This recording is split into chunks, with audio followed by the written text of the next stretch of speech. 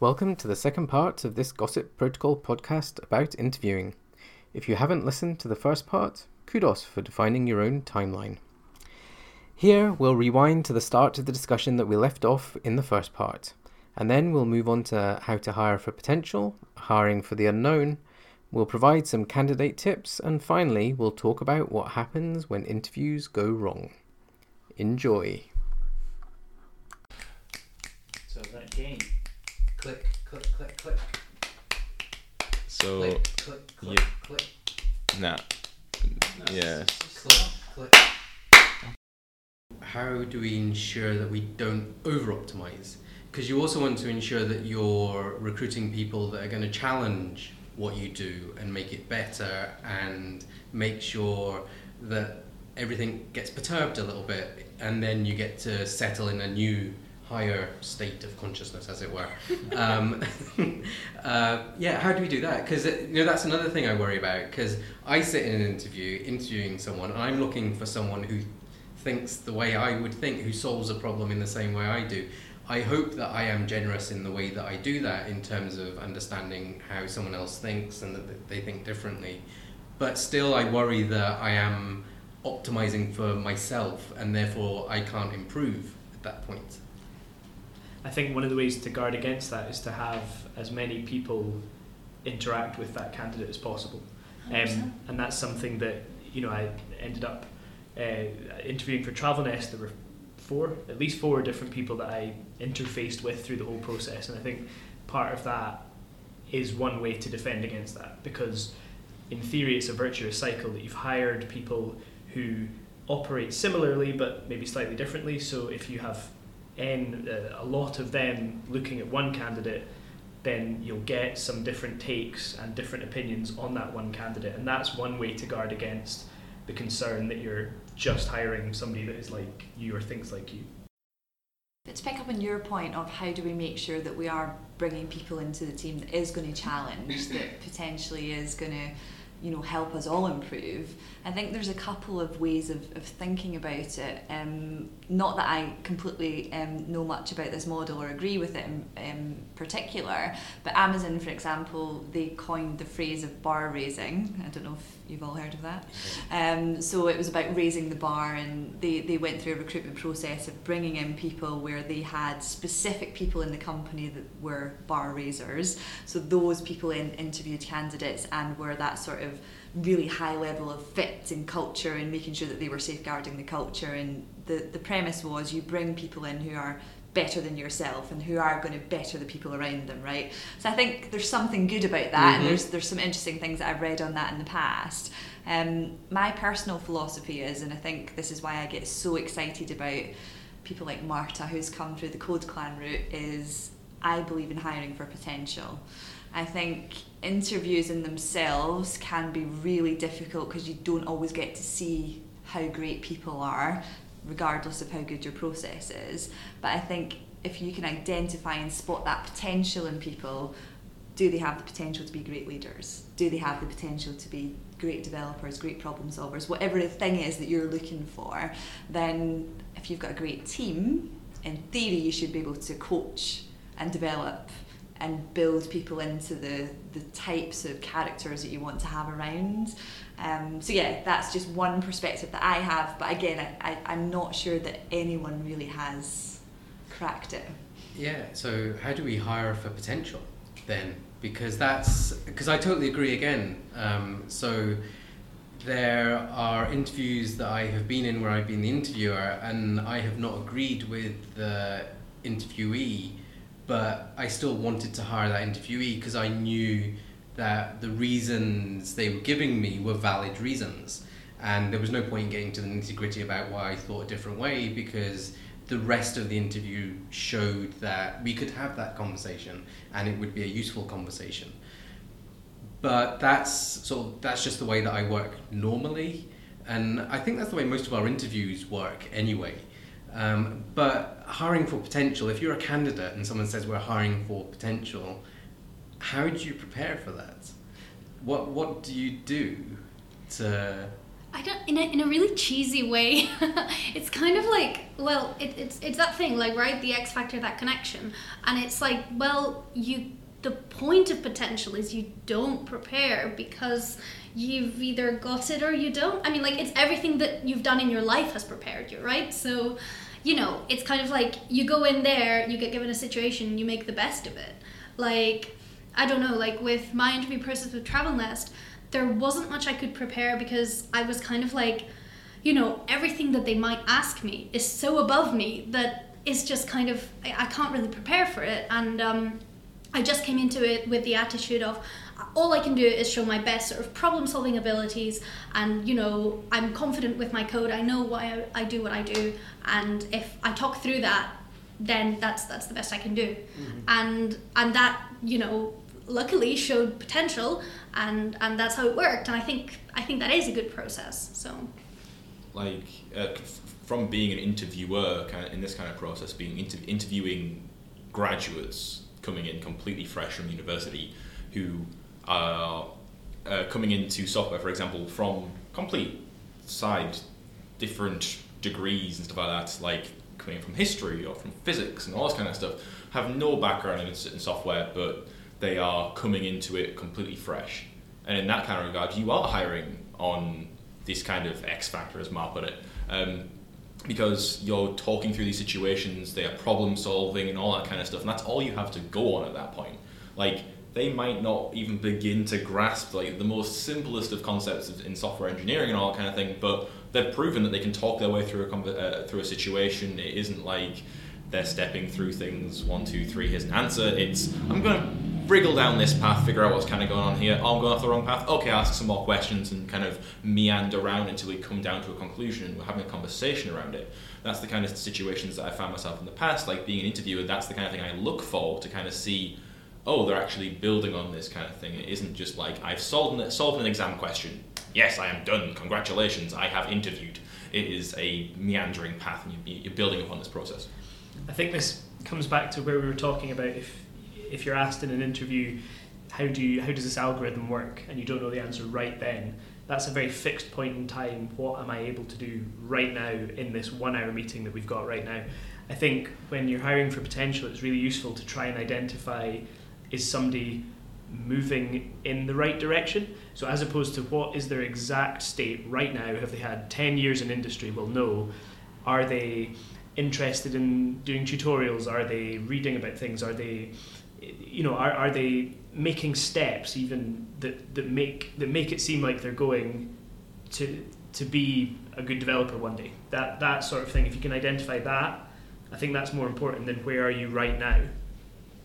And yeah, I agree again. And I think you can actually tell that when you're speaking to someone. So again, you get these websites that say you have to prepare by saying, I have read this blog, I have, what's the answer to what do you do outside of work? Oh, well, I sit on a computer every single second because I love it. And, you can tell when people mean that and when they don't, not because of that answer, but because of the way that they have answered other things. And that's what I dislike interviewing, and I really like it as well, because I dislike it when I have to say, no, this person can't fit in the team. But I like it when you meet the person that you can have a conversation with, and you know that they're going to bring something new to that conversation. Even in the interview that you have done 10 different times, you know that this person, there is so much more. If you could sit down with them for another hour or two after the interview, you'd actually get more out of it. And that's where I see the potential. I don't know how to quantify that though, and it's a difficult thing to describe in the wash-ups, and you need other people to have felt the same thing in the interview. So it's interesting because one of the jobs I was worked in the past was the CEO was an ex-firearms officer, and obviously being in the police force, the interview process is amazingly rigorous and everything has to be evidence-based. And then my colleague and I took him through the engineering interview, and he was like, okay, where are your questions and answers? How are we going to score this person? How is it going to... And it took ages to persuade him that we can't do it, that it has to be a conversation. It has to be, there aren't fixed answers to these. It's a creative thing that you take them through. But how does fairness come into that? So yeah, I think for me, I really liken it to the reality of the situation. So our industry, how many people do you know in this industry who are the finished article, right? We're an industry of lifelong learners. That is the reality. It's not the same as what you'll see elsewhere. So there'll be tons of people who are super experienced or who are masters of their craft in one thing, and yet boom, there's a new language tomorrow and everyone's starting again. So like that's the exciting thing, right? So I think if you can find, there is qualities in people that you can definitely look for. So I would say something like lifelong learners, people who are passionate about developing themselves and really keen to learn and develop and grow. I think we definitely look for an element of people who are maybe humble or show humility, or who are really collaborative and want to work in those styles of teams. So I think we can break it down. It's tough, but yeah, I think there's definitely stuff you can do to assess against those qualities that you're looking for. But yeah, fairness is a tricky one, so I'll let Max jump in before we get into that. No, I was just going to jump onto the conversations about lifelong learners and not being able to pin down exact questions and answers as to what Ratna mentioned. Is that I just want to mention something around, you see in like job advertisements in IT, and you see so much of, okay, I must do Java and Hibernate and Spring, or similar. And you see or similar across the board for everything, because it's very transferable, but you see that these very specific niche things, like must have 10 years experience in JUnit, or something like particular that you need to be able to nail this thing, or something similar. And it just seems like really strange references. One of the funniest things you'll see is sort of meme posts about these types of job interviews must have 25 years experience in a 5-year-old framework. These things where it's just so obviously sort of auto-generated soup of words that just are quite meaningless, really. But I think they actually have some quite negative impacts. In fact, one of the sessions we've had in this building about unconscious biases covers that. Absolutely. I'm come out of Code Clan. It's a 16-week programming boot camp, and you get taught 3 languages, right? We do Ruby, Java, JavaScript, and they're trying to get us a job or help us sort of find our way in the market. And all the job listings list 50 technologies, most of which we haven't even heard of. And if you're trying to hire for potential, what is that list doing there? Like, at least say, okay, we work in X, Y, Z. So then, if you do know them, that's great. You can make a connection over that.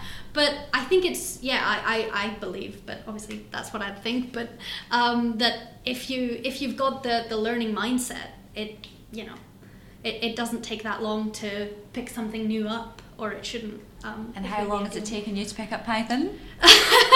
Well, I've been mostly working with JavaScript, but it's been Redux, which is a completely different way of doing it than what I did at Code Clan. So yeah, like within 2 weeks I deployed something. So I think as long as you've got a supportive team, especially if you're coming at it super new, you're going to be able to pick it up.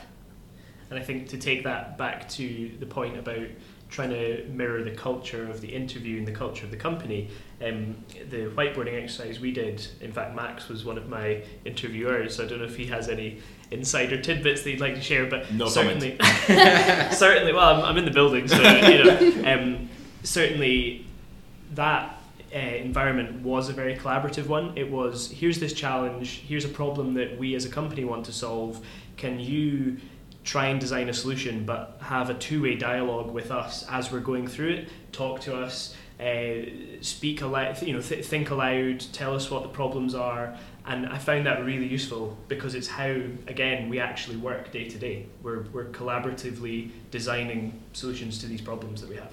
And one of the things with that question, or one of the reasons we use that question and use it a lot, and other questions like it, is because you can give it to people at many different levels and still get something out of it. So Ma was coming in fresh and she got exactly the same question as you did, Jamie, and you still get a lot of useful information out of it because it is about guiding people through that process of how do you think about something, what would be your solution, and having that conversation. I think one thing that's just popped into my head is some stuff that I've seen in the past on just this industry as a whole. I mean, I think the reality is, you know, these businesses in software and what's happening in the tech community, these teams are solving problems that the world has just never seen before. We've never seen this sort of data. We've never seen this sort of human behaviour in terms of what's going on. So the sort of skills that you need to actually do this stuff is so new. So for me, I do think that's why it's so difficult to define, because maybe where in the past, many years ago, you had a defined job role, a defined job description, a defined interview process, and you were looking for certain outcomes. I don't think that's always the easiest thing to do within the software industry. I think you can look for a profile of a software engineer who's going to build a thing, but if you guys think about just what's happened in our team in the last few weeks, we've just changed our teams. You know, you're not working on the same problem you were working on a couple of weeks ago. So, you know, even if I had hired you for a team to do a thing, it's probably going to change.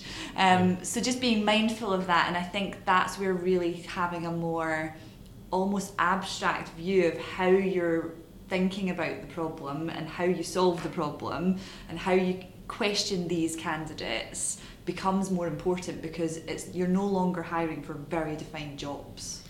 So you've brought us back to fairness. How do you so candidates listening to this are thinking, well, what do I do? You know, how do I know that I'm being assessed in a reasonable way against everyone else that's there? Where does fairness come into this, where you can't easily describe, you know, you can't, is it not set check boxes that we look for? I think there's two parts to that.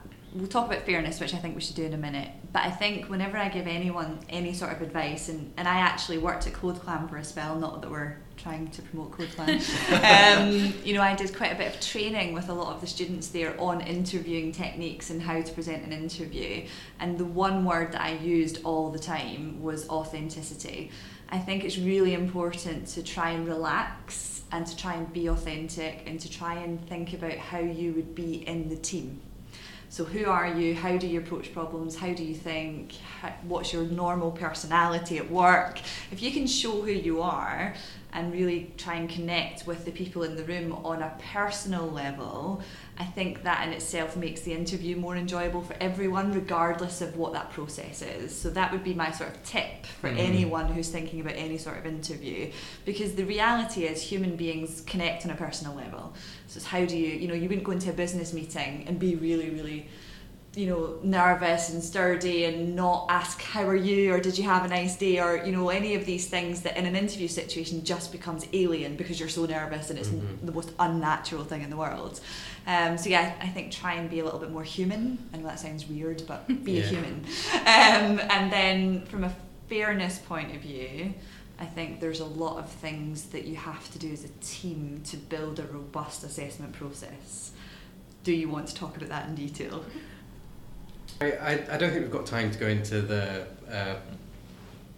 to a rigorous assessment process in this podcast. If anyone's interested, let us know and we'll do it in another podcast. I think that's part of the difficulty of interviewing, because one of the problems that we do have is coming up with the questions, and that's because the questions, we want people to be able to show a similar set of skills in each of the questions that we give, because that's only fair, but also because that's what we're looking for. You know, we're looking for a set of skills, so we want people to be able to demonstrate them. I think if we were to do some quick takeaways, it would be things like Max said, you know, making sure that there is a consistency in the questioning, making sure that there is multiple touch points with different people across the team, making sure that the final decision making process is, as where possible, removing as much bias as there, you know, humanly can be, and then really just having a really retrospective view on your process. So, you know, constantly iterating and thinking about, is this working? Are we getting the right people? candidate feedback. So think about the candidate experience. I feel really lucky in the sense that the process that we have at the minute, most candidates are telling me they're having a really good time. So they're enjoying coming in, they're enjoying meeting our team, we get some really nice comments. But if that was to change, that would be a good gauge for me as to how that was going. So yeah, just a few quick thoughts there, but there's obviously a lot of thought goes into these things. Yeah. Not to preemptively toot my own horn, but I think I've just invented the perfect interviewing system. If you guys are interested, it's super simple, right? Go for it, man. So what we do is we take the key things that we want to find out about each person, right? So like the X factor and the can they problem solve and lifelong learner, XYZ. And we give the candidate the option of how do you want to be assessed. And then it's just down to the interviewer to find a way to assess the same thing in 10 different ways. So, just interestingly, our homework exercise, we have changed recently, because we had a homework exercise where we would pass that out to people and say, we want you to solve this exercise, because we knew that it answers, the solutions we get in answers the questions that we need in terms of should we take this person to the next level, and gives us a good intro. But recently we've changed that because we realised that some people might not have time to do the interview, to do the homework exercise. Some people might have aptitude in potentially another area. So we've now given people a choice of either you do the homework exercise or you give us a bit of code that you've written previously. And what we're thinking of doing in the future is giving people a choice of homework exercises as well.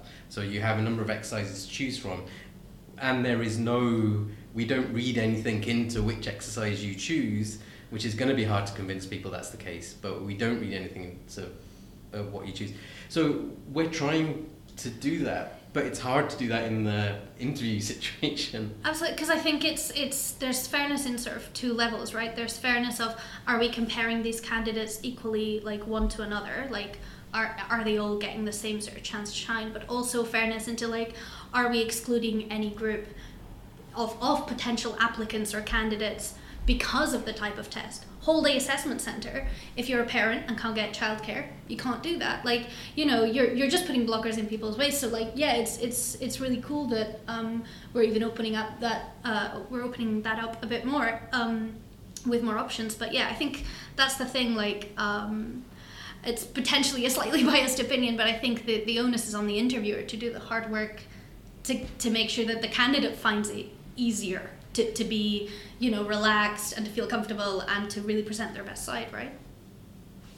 So I think it was interesting that we started talking about candidate tips, and I think this leads us quite nicely into that, if people don't mind discussing that for a little bit. And one of the things that I don't know if it would help put candidates at ease, and I don't know if it would have helped me when I started interviewing to now a number of years later, but to understand that as a candidate you have power as well, that you are in the interview to find things out. You're not there just to go in and show the best of yourself. You're obviously there to do that, but you're there to understand whether you'll fit. So you should be assessing the interviewers as well. The interviewers should be people that you want to work with, people that you can get on with, people that you're not afraid of, people that you can have a conversation with, you know, all these things. So basically take some of the power back. And if you're not getting this in an interview, it's really easy to say when you're in a job. If you're not getting this in an interview, don't accept the job, or don't accept that. But I feel in some ways that's the only way to change the way interviews are done.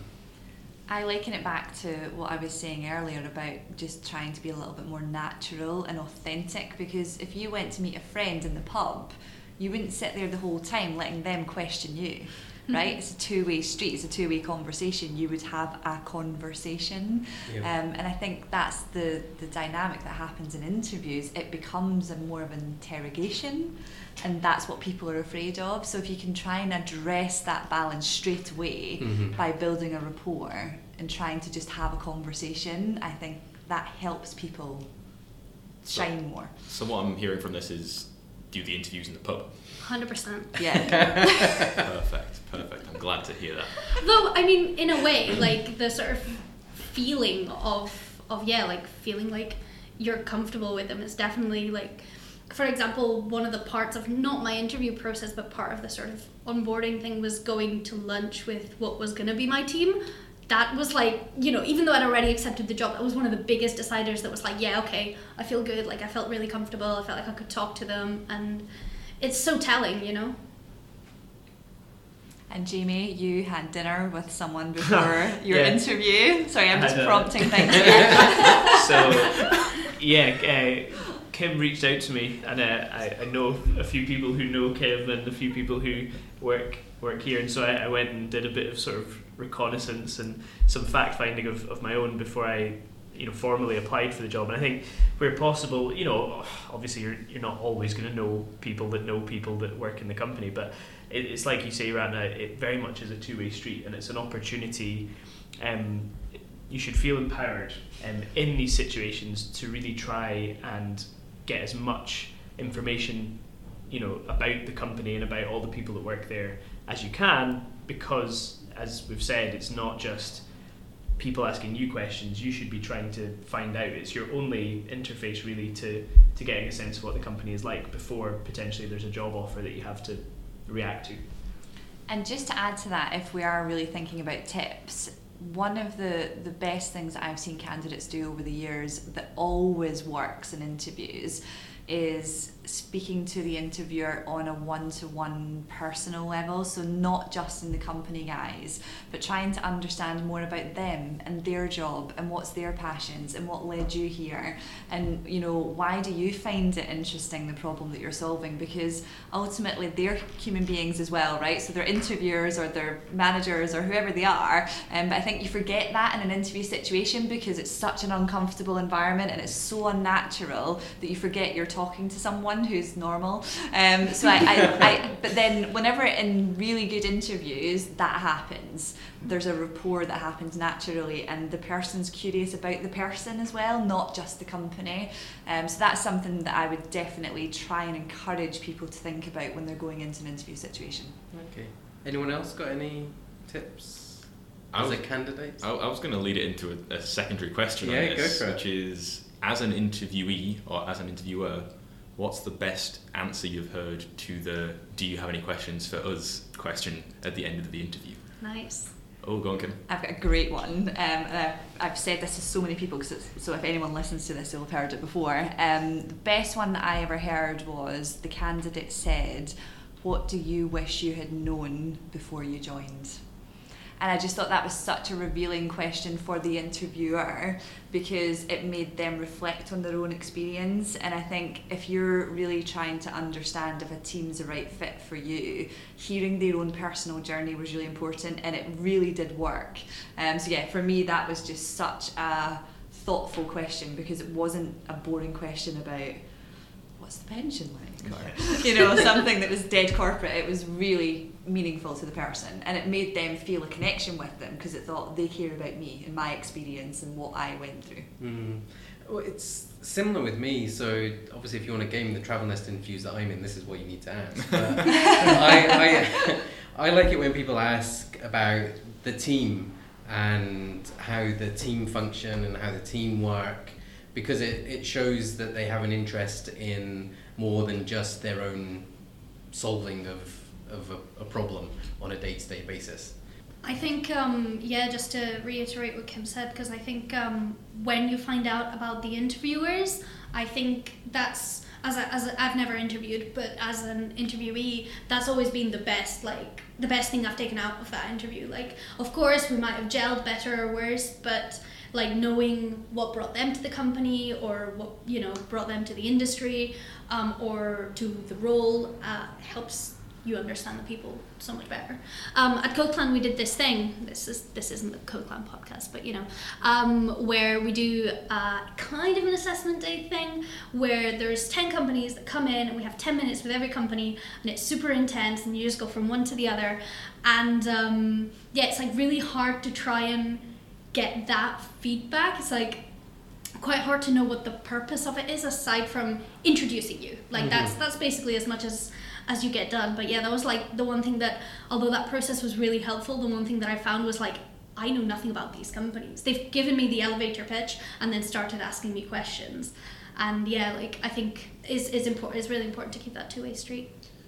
I think, like, as a side comment to this piece, which I keep doing during this conversation, is that it is like an interview process is a really, really alien thing.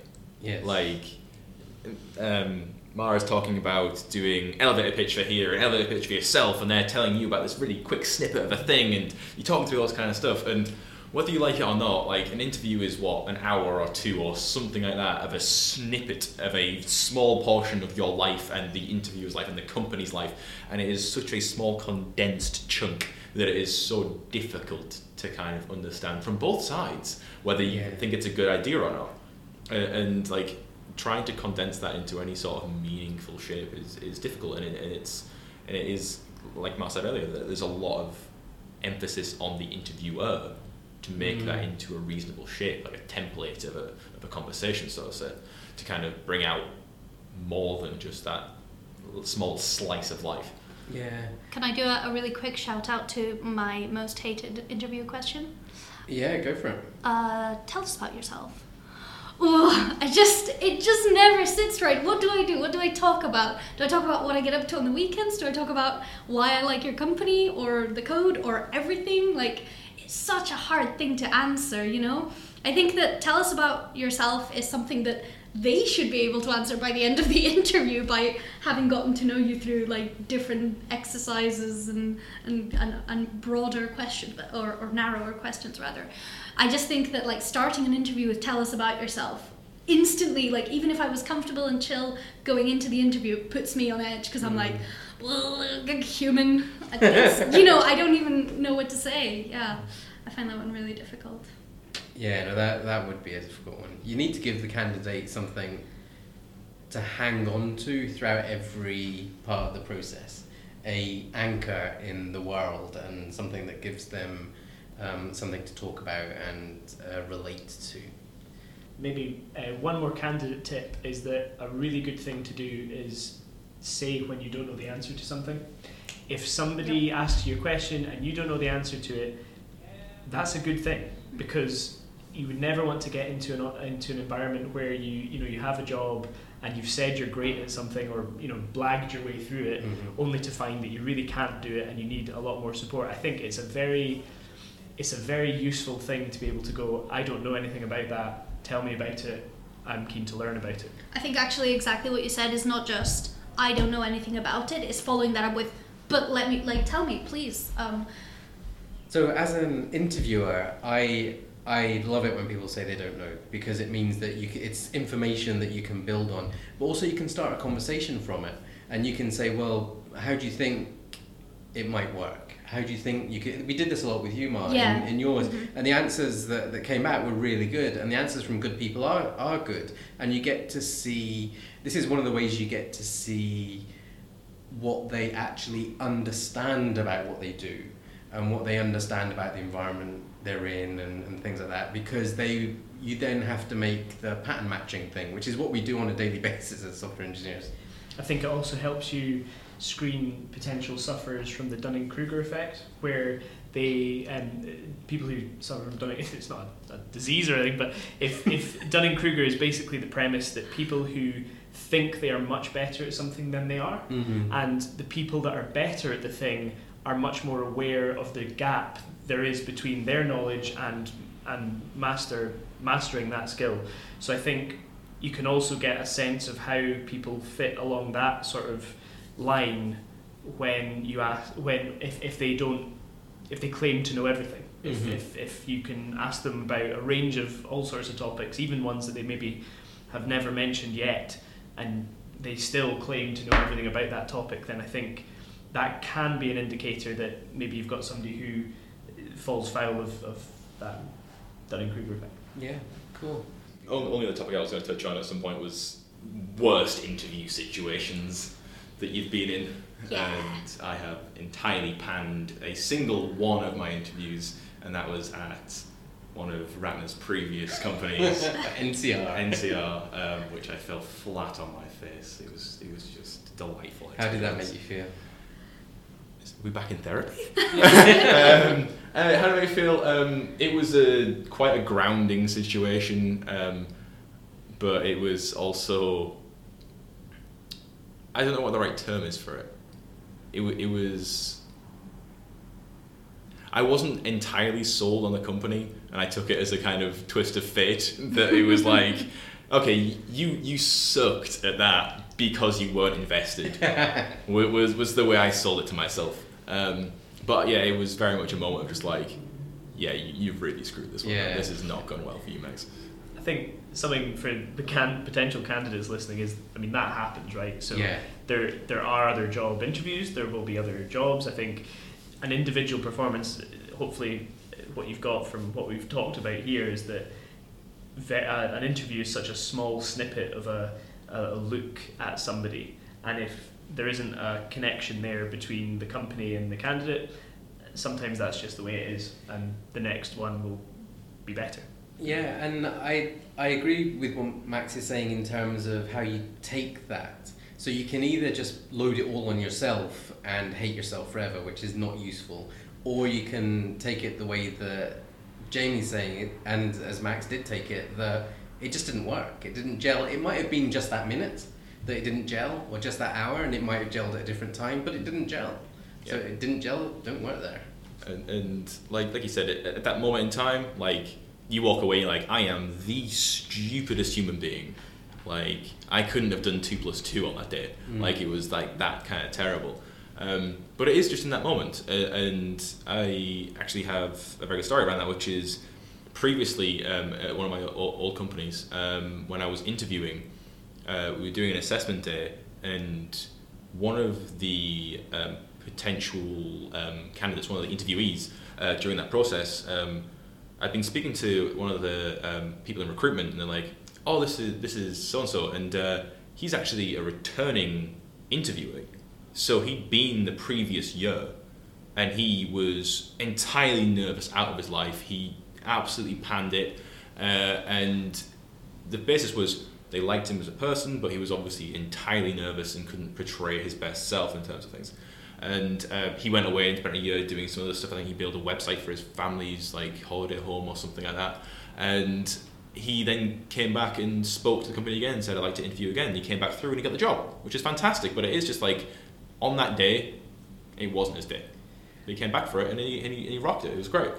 And I think that's a good point. We have in the past, if we feel a candidate has not given their best because they've just seemed too nervous, and we feel there's a reason to get them back in, there was something there, then we have asked them if they want to come back in on a different day, and we'll do go through the same process.